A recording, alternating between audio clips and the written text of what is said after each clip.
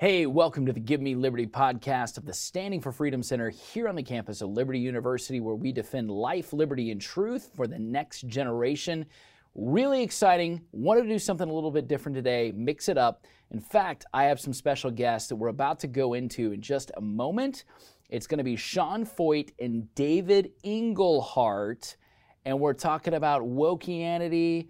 We're talking about a global revival. We're talking about all things necessary for courage to reach the next generation.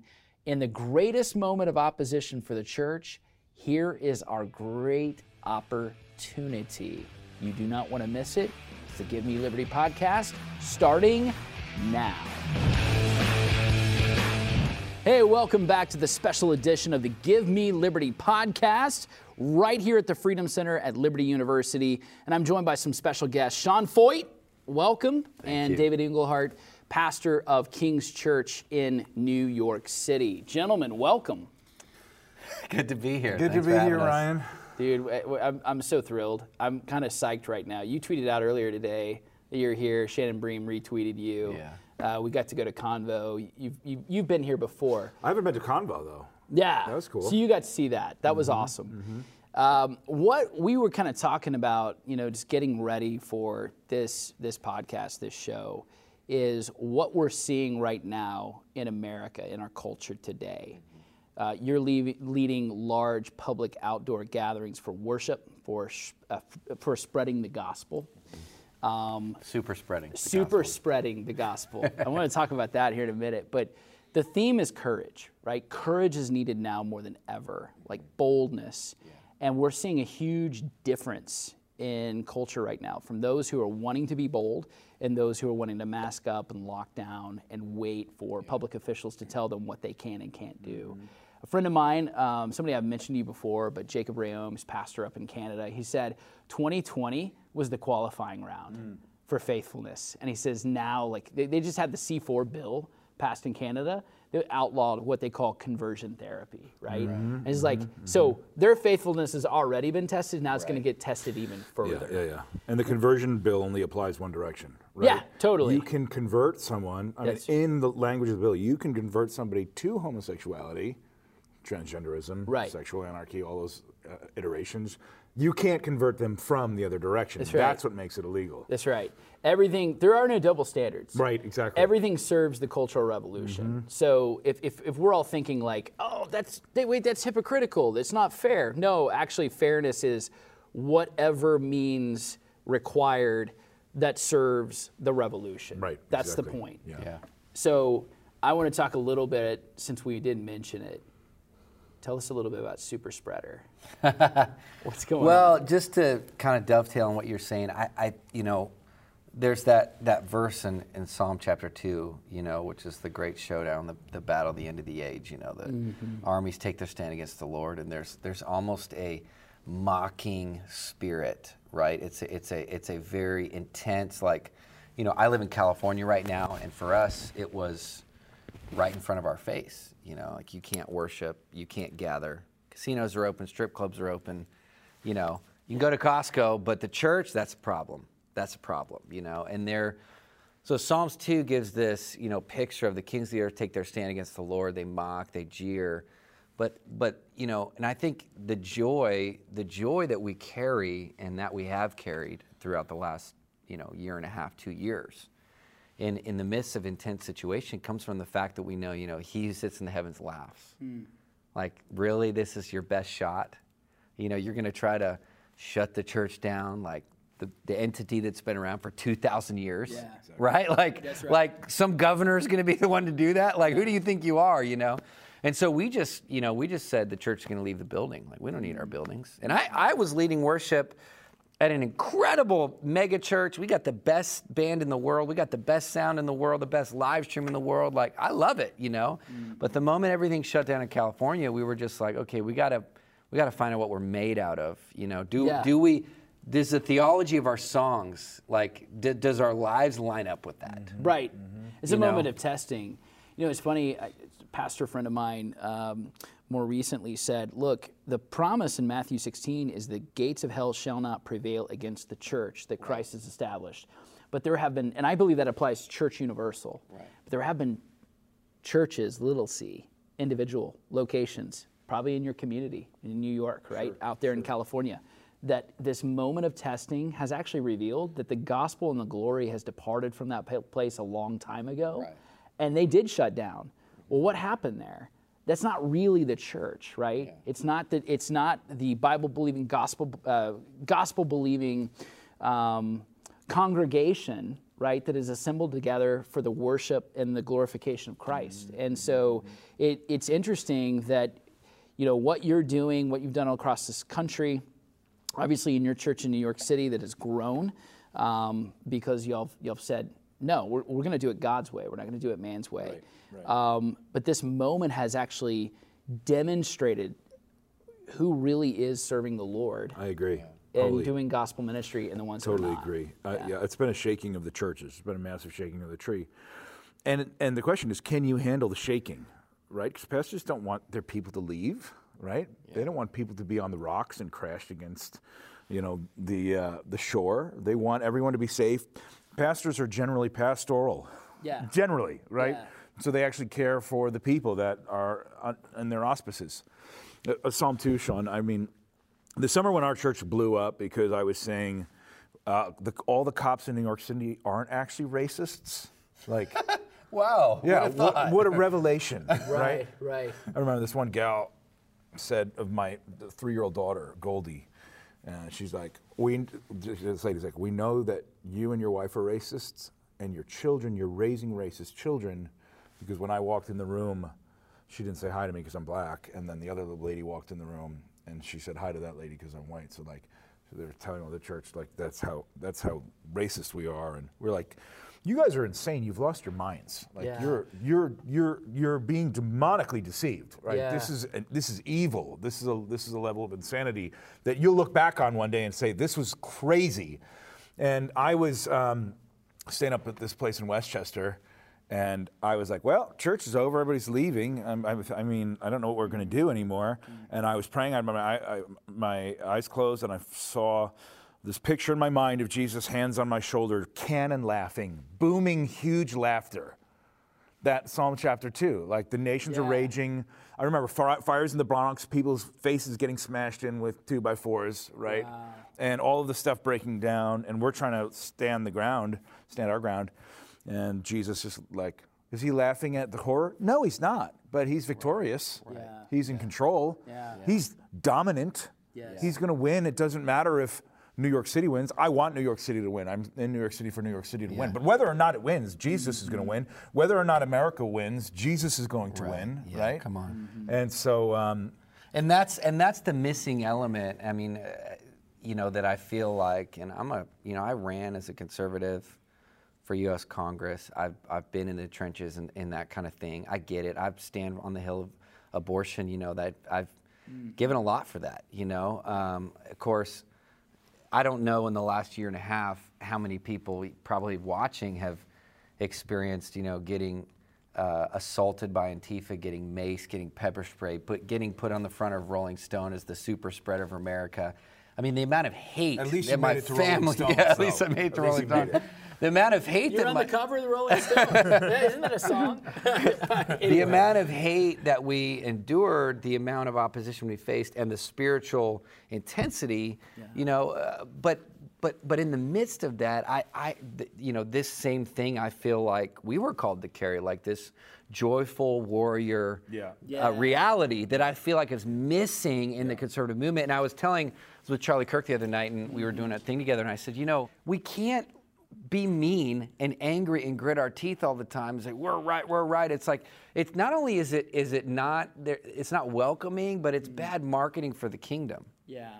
You know, like I think sometimes we feel like I had this reality as a worship leader where I grew up and I thought, okay, as a worship leader or somebody that's praying, the more intense that you look, the more it looks like you're constipated when you pray or you lead worship, the more you're touching heaven, you know? And I was like, that's how I need to be, you know? And then I had this reality, well, what if I just worshiped and prayed from joy, from breakthrough, not for it? And it changed the whole mindset of how we engaged, you know, and then the Lord sent us into places like North Korea and Afghanistan and Iraq and Saudi Arabia. And joy, there's something about joy that was magnetic and attractive. And I think that right now in America, there's so many people that are getting red-pilled and waking up and seeing how crazy it is, but we can't bring them into an ideology that's angrier than the one they left. That's right. That's a great point. We talked about this, we were hanging out last night, but we were talking about how the lies of the left, they tell better stories, right? And Little Johnny. Yeah. And so, yes, I mean, so just having a way, narrating, and the devil tells great stories, right? They're all lies, but they're great stories. And the reality is, I think this is kind of being a happy warrior, being joyful, right? Having joy in the Lord. We can't be defined ultimately by our anger, but by our love for the Lord. Yeah, the other thing, I think, the red pill thing, when you get red pilled and you realize like all of the craziness they might not that's know happening. what red pilled means. Explain that quickly. I had a buddy in Brooklyn, awesome pastor Morpheus, friend. by the way. Morpheus. Yeah. The Matrix. I had a friend. He called me up. If you've not seen it, it's a movie. Go check it out. Go see it, guys. Yeah. Please go see it. Amazon Prime. Probably cost you a few cameraman have bucks. seen it. Yeah. And so he called me up. He's like, George Floyd, man, those cops, they killed that man. And I was like, listen, I'm a lawyer.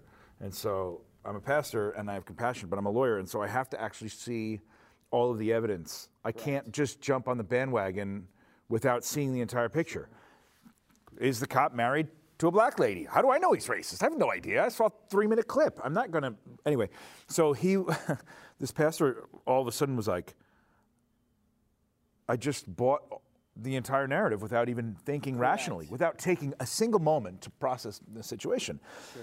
So then that happens, and my buddy, great friend of mine, he was like, you start seeing like all of the manipulation in culture, and you start getting offended by it.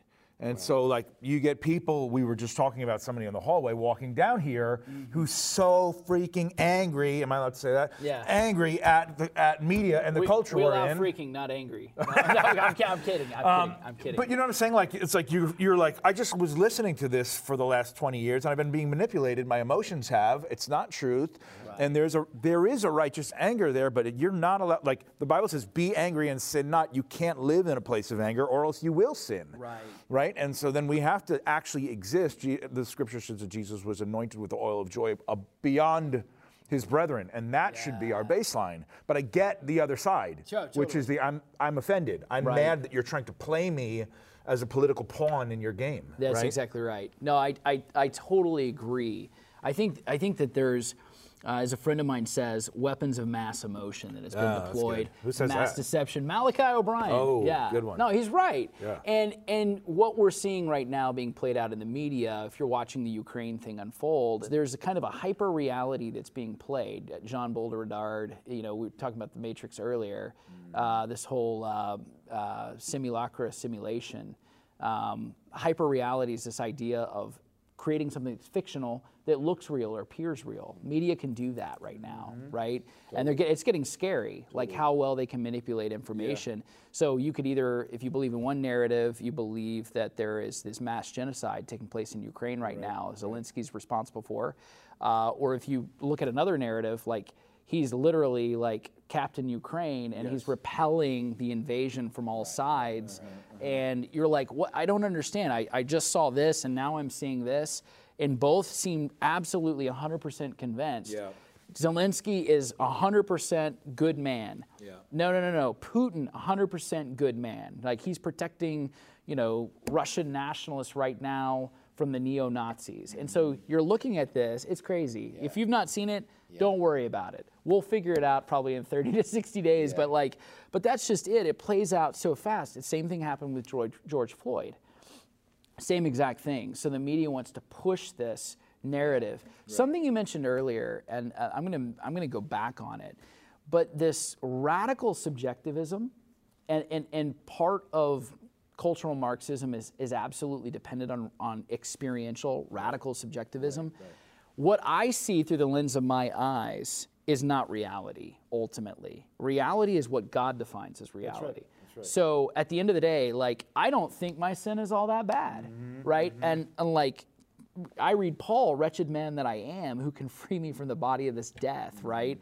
if you are looking through the lens of Scripture, ultimately you recognize how sinful you are and how much in need you are of a Savior. Well, and that's where the conservative movement gets off. Like, you get conservative, you're angry about this stuff. Yeah. You forget that you're a filthy sinner. Yeah. Like, your intentions are filthy. And then you're like, well, Jesus forgave me and saved me. I should be full of humility and joy and gratitude and all of those things, and moving from that kind of place as opposed to being super, frustrated that the world isn't going the way I want it to go. Yes. No, that's absolutely right. But radical subjectivism is this idea that through the lens of maybe victimization or through experience, like somebody really did get hurt by somebody else, right? Sure. But then they project that upon someone subjectively right. or whatever. The point is that something happened, all right? Let me give you an example. I got 2 plates in my jaw.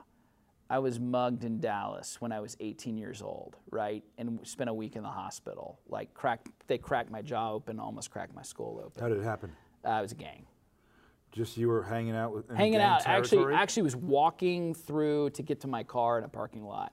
It happened so fast, but the point is that, yes, I experienced that. Objectively, something happened, but projection comes later. Right. Like if I start, everybody that I see that matches the profile or the description of that person or people that I saw that night that were in those gangs, if I project onto them some the worst form of villainy, this is exactly how cultural Marxism works. And so it's a kind of a woke narrative. And so one person's burden becomes another man's barrier. Wow. And that's, anyway. So in my book, Good Kills, which I think you read part of, at least the forward. I read a lot of it. I love the book. It's good. I read most of it. There's a section where I cite this study, and there's a psychologist that did this test, and she asked, let's say 100 people, and they asked 100 people, do you remember that time, and can you tell me about that time you were kidnapped in the mall? And there's a significant portion of people, I can't remember the percentage, at 20%, a serious portion. These are people that have, first of all, been researched and have never been kidnapped in the mall ever. And they're in a lab setting, a setting of trust with a professional with the white coat on. Can you tell me about that time, Sean? You were a little kid, you got kidnapped in the mall. 20% of the people, I think it's 25 actually, I think the book cites, say, yeah, you know what? I was I was going up the escalator, and I remember the gap was here. There were some pants, and this guy grabbed me right here on the arm. With super specific detail, they create a fictional memory based upon the presence of the context of these subjective experiences in the environment, like, well, it happened. And so this was happening in churches all over America. Like, you were there, everyone's a racist. I'm the pastor. I'm standing up. I have my vestments on. You're in the clinicians right now. I'm going to talk to, say, 100% of the people. Obviously, some people have, we're not denying the instances of egregious behavior in humanity, but 25% of the people in that kind of context will say, because our world is not based upon, it's based upon, post-enlightenment relativity, me being the center of truth and the epistemological center of the universe. Yeah. They're like, they create a whole universe. Can you real quick, can you explain what epistemology is? Well, epistemology from a philosophical sense is like how we get knowledge. Right. Where do we get our knowledge base? To whom do we go to validate knowledge? Yeah. And so there's a priori and a posteriori. A posteriori is like 1 + 1 is 2. Doesn't matter what your experience is. It's how you know things. Doesn't matter what your experience is, right? A posteriori is I have experience with your jacket. I know it. I can feel it. I can touch it. And I know you know the answer, but I just wanted to make sure you say that because some people are like, "What the heck is epistemology?" And so, but think about, like you're talking about subjective experiences. Think about through the last 2 years, people fictionally creating experiences in their mind and deeply believing them and saying, this is the reality that I experience. So now I hate my brother and sister in the pew with me and all this kind of stuff, and we live in this incredibly divided nation. Right. And which is why truth is essential. Truth is important. Like, that's right. It's the precondition of love, by the way. So when people say, well, I love this person, and I love them too much to bring up issues that might potentially create them harm. And it's not really harm, it's actually like, no, you're tearing down this false idol or this illusion that they've created or delusion in their mind. Truth does that. Yep. And love is a part of that as well. Yes. So if you have a cancer and I have to excise that from your body, I have to take a knife, it's going to hurt, it's going to be painful, there's going to be blood, and I'm cutting that out. But I'm not killing you with the knife. That's right. But some people, the pain of that, the removal of that, are like, you're doing violence to me. Yeah, and then when you get healed, you should be very happy and live in Sean's land of joy, joy, joy. That's right. Right? Yeah. I mean, that's the process. Yeah. You know, I think that this should be one of the finest hours for the church, because people are, you know, they've lost hope in the government, thank God. Yeah. You know, I don't know why they ever had hope in it in the first place. And they've lost hope in, they're starting to see the spinning of the narratives. I mean, you know, the trust in the media is at an all-time low. It's never been this low in history. But yet we have access to more information than we've ever had in our entire life. Yeah. Isn't that wild? It is wild. You know, and yet it's like people are more connected than they've ever been, but not really. Yeah. You know, and so here comes this 2,000-year-old institution that Jesus laid his life down for, that has always been the hope of the world. And I think what I'm excited about is seeing how, and I've been saying this across America as we've gone, you know, to 160 cities across America. I've been saying the post-COVID church is going to look different. Yes, it is. You know, Dave, he's pioneering that in New York City. We're doing that in California. You know, you're talking about two of the most, you know, wild places in America that people have no hope for. But I'll tell you, man, the hunger that I've seen in these kind of situations and cities, and the bluest of the blue and the leftists of the left, man, there's a church that's rising up, you know, and it looks different. It's gritty. Yes. It's gnarly. People are getting saved. We should do some worship in the subway. Yeah, we should do in that. the subway. Yeah, right? For sure. They're planning out their weekend. This is good. I like it. I like it. But you know, and I think that I don't know. I just feel like my encouragement, I think, to a lot of people watching and listening, and that are even on this journey of we said red pilled, but on this journey of realizing, like, the aha moments. You know, this is what's, oh my gosh, I can't believe what I'm seeing. You know, you have to then take it the next step. You got to do something. Yeah, exactly. You know, you got to do something with what you know. You got to become the solution. You know, the gospel is meant to be practitioned. There's a lot of people talking. There's not enough people doing. Yeah, exactly. Yeah, that's right. You know. So, greatest moment of opposition, perhaps, in our lifetime in America, right? You've been around the world. You've seen persecution, things that people are facing, and the church has gone through that crucible, right? Yeah. So, I think about Eastern Europe, the old Soviet bloc. You know, 8 seminaries come out with the gutsiest statement denouncing Putin, denouncing Russia, and this whole, you know, cable of trying to overthrow. He lost his Taekwondo belt too. Yeah. Did he? Yeah, he has he had a black belt, but they took it away. Did he lose his horse? Great question. Yeah, but he can't ride. He can't ride shirtless anymore. The Taekwondo anymore. Guys and the theologians, the fighters. Yeah. Well, no, he's exactly right. But like these 8 seminaries, they come out with the gutsiest statement, and like I have not seen any American statement that strong. I mean, really, and. What happened in the last 50 years, the things that they experienced, right, that have prepared them for this moment. So the moment of great opposition becomes the moment of great opportunity for the church. And if you really have found joy in Christ, I think you have the courage to fight it. I really do. And I'll say this too. There's that whole paradigm of faith versus fear, faith over fear, right? I believe that a forgiven man is a fearless man.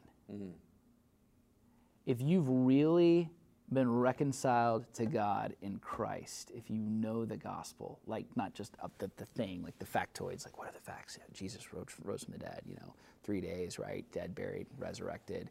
Yes, you know, he's coming for the church and all that stuff. No, but you've really been reconciled to God. You've repented of sin. You've confessed and you believe. I think a forgiven person is truly fearless. I totally agree. I totally agree. I think that's an amazing way to put it. And also, the fires still come. That's right. And you got to walk through them, and they're hot sometimes, and they're painful That's right. sometimes. It's always it's gonna be scary. Yeah. What's interesting is I'm like definitely an optimist and joyful, and seeing been in some of the closed and darkest, most persecuted countries in the world, and then experiencing this in America. But yet, a lot of this is kind of, the COVID stuff, a lot of it's just dress rehearsal. Yeah, it is. It's like, and we were talking earlier about Matthew 24. I think I love what you're saying. That's something we've been championing across the world. Is the greater the opposition, the greater the breakthrough. The greater the opposition, the greater the opportunity. I wanted, when we started getting attacked for doing all this, and articles were going up, and people were just shredding us online, and it was hit piece articles. That one's being written right now by the New York Times. Looking forward to that one. Yeah, it's going to be a good one. I couldn't find like really sound wisdom a lot from pastors across America. I know a lot of them. They were all wanting me to, explain yourself and tell them what you really think, and make sure that you're the one that frames the narrative. Where my political friends they're amazing guys, they're believers in the political realm. They're like, oh, this is going to be amazing. Let the opposition build your opportunity, and they knew something because they're in the trenches in this world where the fighters, they understand how God can use even the greatest trials, trauma, tragedies in your life, and He can turn it all around. That's right. And that's our story. Yeah. And that becomes a story. And so I think that there's some of that stiffening of the spine, where we can't be soft anymore. Like, these are not the days of being a soft, let's just hug it out. Like, we have to be people that have, Billy Graham said, when a courageous man takes a stand, the spines of everyone else are stiffened. Yeah. And we need people with stiff spines right now. We do. And the Matthew 24 thing says, Jesus is saying, hey, it's going to get crazy. It's going to get wild. This was just a dress rehearsal. Yeah. Like, that's what I think. The COVID thing, the tracing, all that kind of stuff, it's just in prep. Yeah. For something even more crazy that's going to be coming. Yeah. And it allowed us the opportunity to say, okay, how did I respond? And I tell people, they come to our events all across America, and they were like, man, I was so filled with fear, and I'm like, that's okay, as long as you woke up. No Awake, shame. Not woke, right? Yeah, as long as you allowed the Lord to let you see this and respond, as long as there's no shame for, a lot of them were, now they're some of our biggest supporters. Before, they were our biggest adversaries. So there's no shame. It took a minute, but as long as you're in the season, you say, okay, it's like the sons of Issachar, knowing the times and the seasons. Exactly what to do. Yeah. That's where we need to be. That's right. But I love that last part you just said about the grace, though. So there is that moment of like, would have been nice to have you early, but welcome aboard. I'm glad. I'm glad you finally. And that's where we gotta be. Yeah. We can't shame people. That's a good word. I like that. We can't shame people. And I'll say this is on a personal note, like, to get super emo, but being in the worship world and in the worship industry and riding with everybody you could think of, right? And then when we stood up to worship God outside. Yeah. These people abandoned me. Some of them went on and they said the craziest things, and I got this word, but from a guy, a spiritual father, he was saying, but there is going to come a season like Joseph where the brothers come back. That's right. And when the brothers come back, and the reason I love that story is because he's like weeping. Like, he wants to be angry and get his vengeance, but he can't. Yeah. Right. And that's how we got to be in this season. Because I'm telling you, there's a harvest. There's people that are coming in. There's people that came against us hard, and they're going to come back. And we got to have a lot of grace. Yeah. Oh, man. And that's Christ likeness right there too. Yeah. Because everybody, including Peter, betrayed him. Really, at the end of the day, denied him. So we have to remember that. What I just got done, reading the story of Joseph, actually, what you meant for evil, God meant for good. And it's interesting because his whole lifetime was really building up to that point that God was going to set him up, right, to be this man in Egypt, a shepherd boy sold into slavery, becomes a prince of Egypt. Later on, God raised 400 Disney years later. movie comes out. Yeah, that's right. That's right. 400 years later, Great though, soundtrack. Moses is a prince of Egypt. Forsakes, bears the reproach of Christ. Right, is greater than the riches of Egypt, as Hebrews says.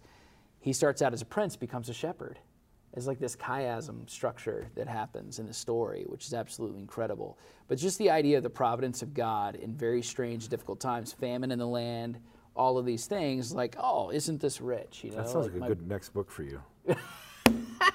Right? Just this in the Bible. Shepherd to Prince, Prince to Shepherd? Yeah, I like that. You should do that. There you go. Do you have your next book figured out? I don't know. We'll figure this out. We're doing that. We're doing that one next. All right, let's do that next. Pre-sales in the lower thirds right now on the bar. But I mean, it's incredible. God writes the story. That's really right? cool. Yeah. The grand narratives. Right. Today, we live in an age of such mass confusion and chaos because there is no longer this understanding of a grand narrative. There's not a grand story of America, right? And this idea of getting rid of the old culture, old religion, right? All of these things, old morals. Yeah. Well, right, and the issue is in the Enlightenment and evolutionary theory destroy the power of narrative. Yeah. Because it says this: in the beginning of everything was an accident. And you are the product of an accident. Mm-hmm. Everything you do are the billiard ball physics products of accidents. Right. Mm-hmm. And all of your decisions are determined by these billiard ball physics products of action, string theory, however you want to, determine your physics. You're still just kind of domino effect of this accident that happened. So it guts the power of story itself. Identity, John chapter 1 says, in the beginning was the Word. Yeah. So what is a word? I make this noise. And in this noise is meaning, and it travels from me to you. Mm-hmm. So word is really a carrier of meaning. And so John 1 says, in the beginning was meaning, was purpose, was substance, real narrative. And all things were made through the meaning of God. Yeah. Nothing was made that was not made through his specific meaning, purpose, and plan. Yeah. It's exactly the opposite of the world we live in right now, which is why the church should be able to tell compelling stories like that's right. Cut to the lower third. Yeah. Super spreader. Super spreader. No, it's like you ever been into speech act theory? Have you looked at that stuff before? But it's very very similar in terms of how that process works. It's really interesting. But when you look at what happens in John chapter 1, similar to Genesis 1, the entire Western construct is largely defined. The way we think about things in terms of linear progression is logocentrism. And what's interesting is postmodernity tries to rid ourselves of logocentrism in order to introduce radical subjectivity. Which is why I hate the word woke. Yes. I was talking to Charlie about this a long time ago, but I'm like, I hate the word. I hate the destruction of the English language. Mm-hmm. I hate that inherently inside of this concept that is about being continually aware of subjective wrongs at all times. Right. It's titled by a misuse of the English language. Right. Like the breakdown of the whole system is inherent in the title itself. Right. Yeah. Well, see, you're the oppressor class. It's overturning the hierarchy. That's right, exactly. Including the racist language. Exactly. Right? Or racist math, racist whatever. Everything is racism. Yeah. But so okay, moving on. I'm not going to ask you to make predictions about the end of the year, but I would just say, like, what do you want to find yourself to be doing? We're talking about sports, horses. No, but I mean just in your ministries and what's going on. What do you want to? I don't even know if we even talked about Super Spreader quite yet, but I want to hear. Talk about Super Spreader. Yeah. Oh, we're just finishing a documentary right now that's kind of, it's really the testimony of what God did through Let Us Worship and what happened in 2020 in this movement that ignited, that was accidental. The church left the building, thousands of people showed up, and then really, tying into what I want to see is I do feel like these great words about the end time harvest, the billion soul harvest, the season where, the fields are ripe. And I think now more than ever, and this is what's so powerful about the documentary, is showing that God chose to do something. I mean, I've never seen, what I've seen in the last 18 months in America, I never even imagined I would see.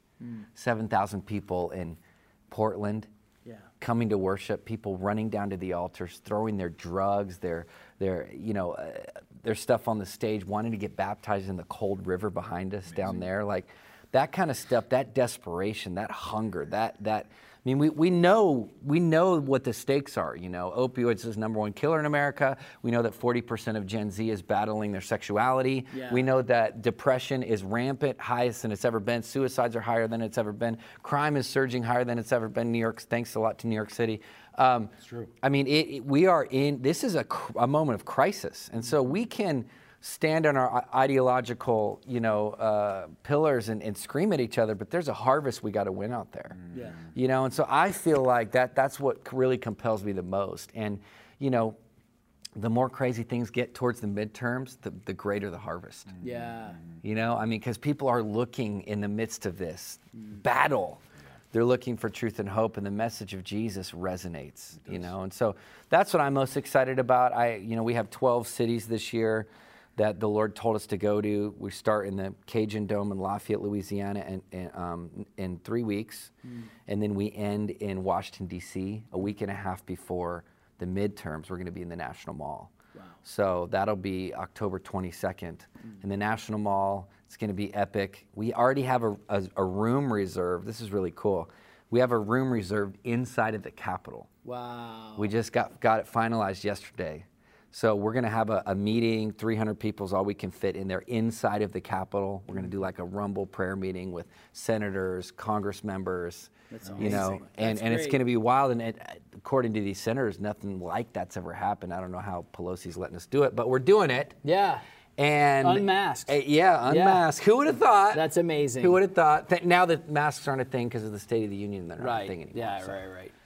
So that's what I'm excited about, that's Harvest awesome. In America, and I'm excited about guys like this that are pioneering churches in difficult areas that people have written off.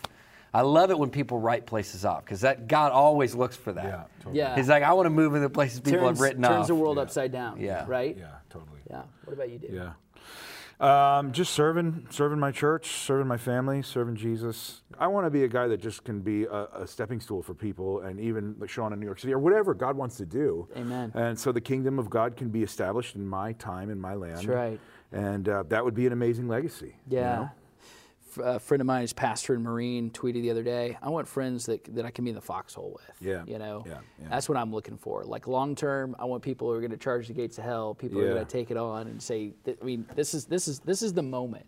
Jordan Peterson says the same thing. He's like, if you have success in your life and like you go tell your friend and they say, it's never happened to a more deserving person.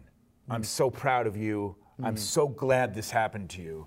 He said, you found yourself a real friend. Yeah. I think that's amazing. That's powerful. I think that's so amazing. It's so rare in the church. Yeah. It's like people clawing to get on the stage. Yeah. That's right. Burn the stage to the ground. Yeah.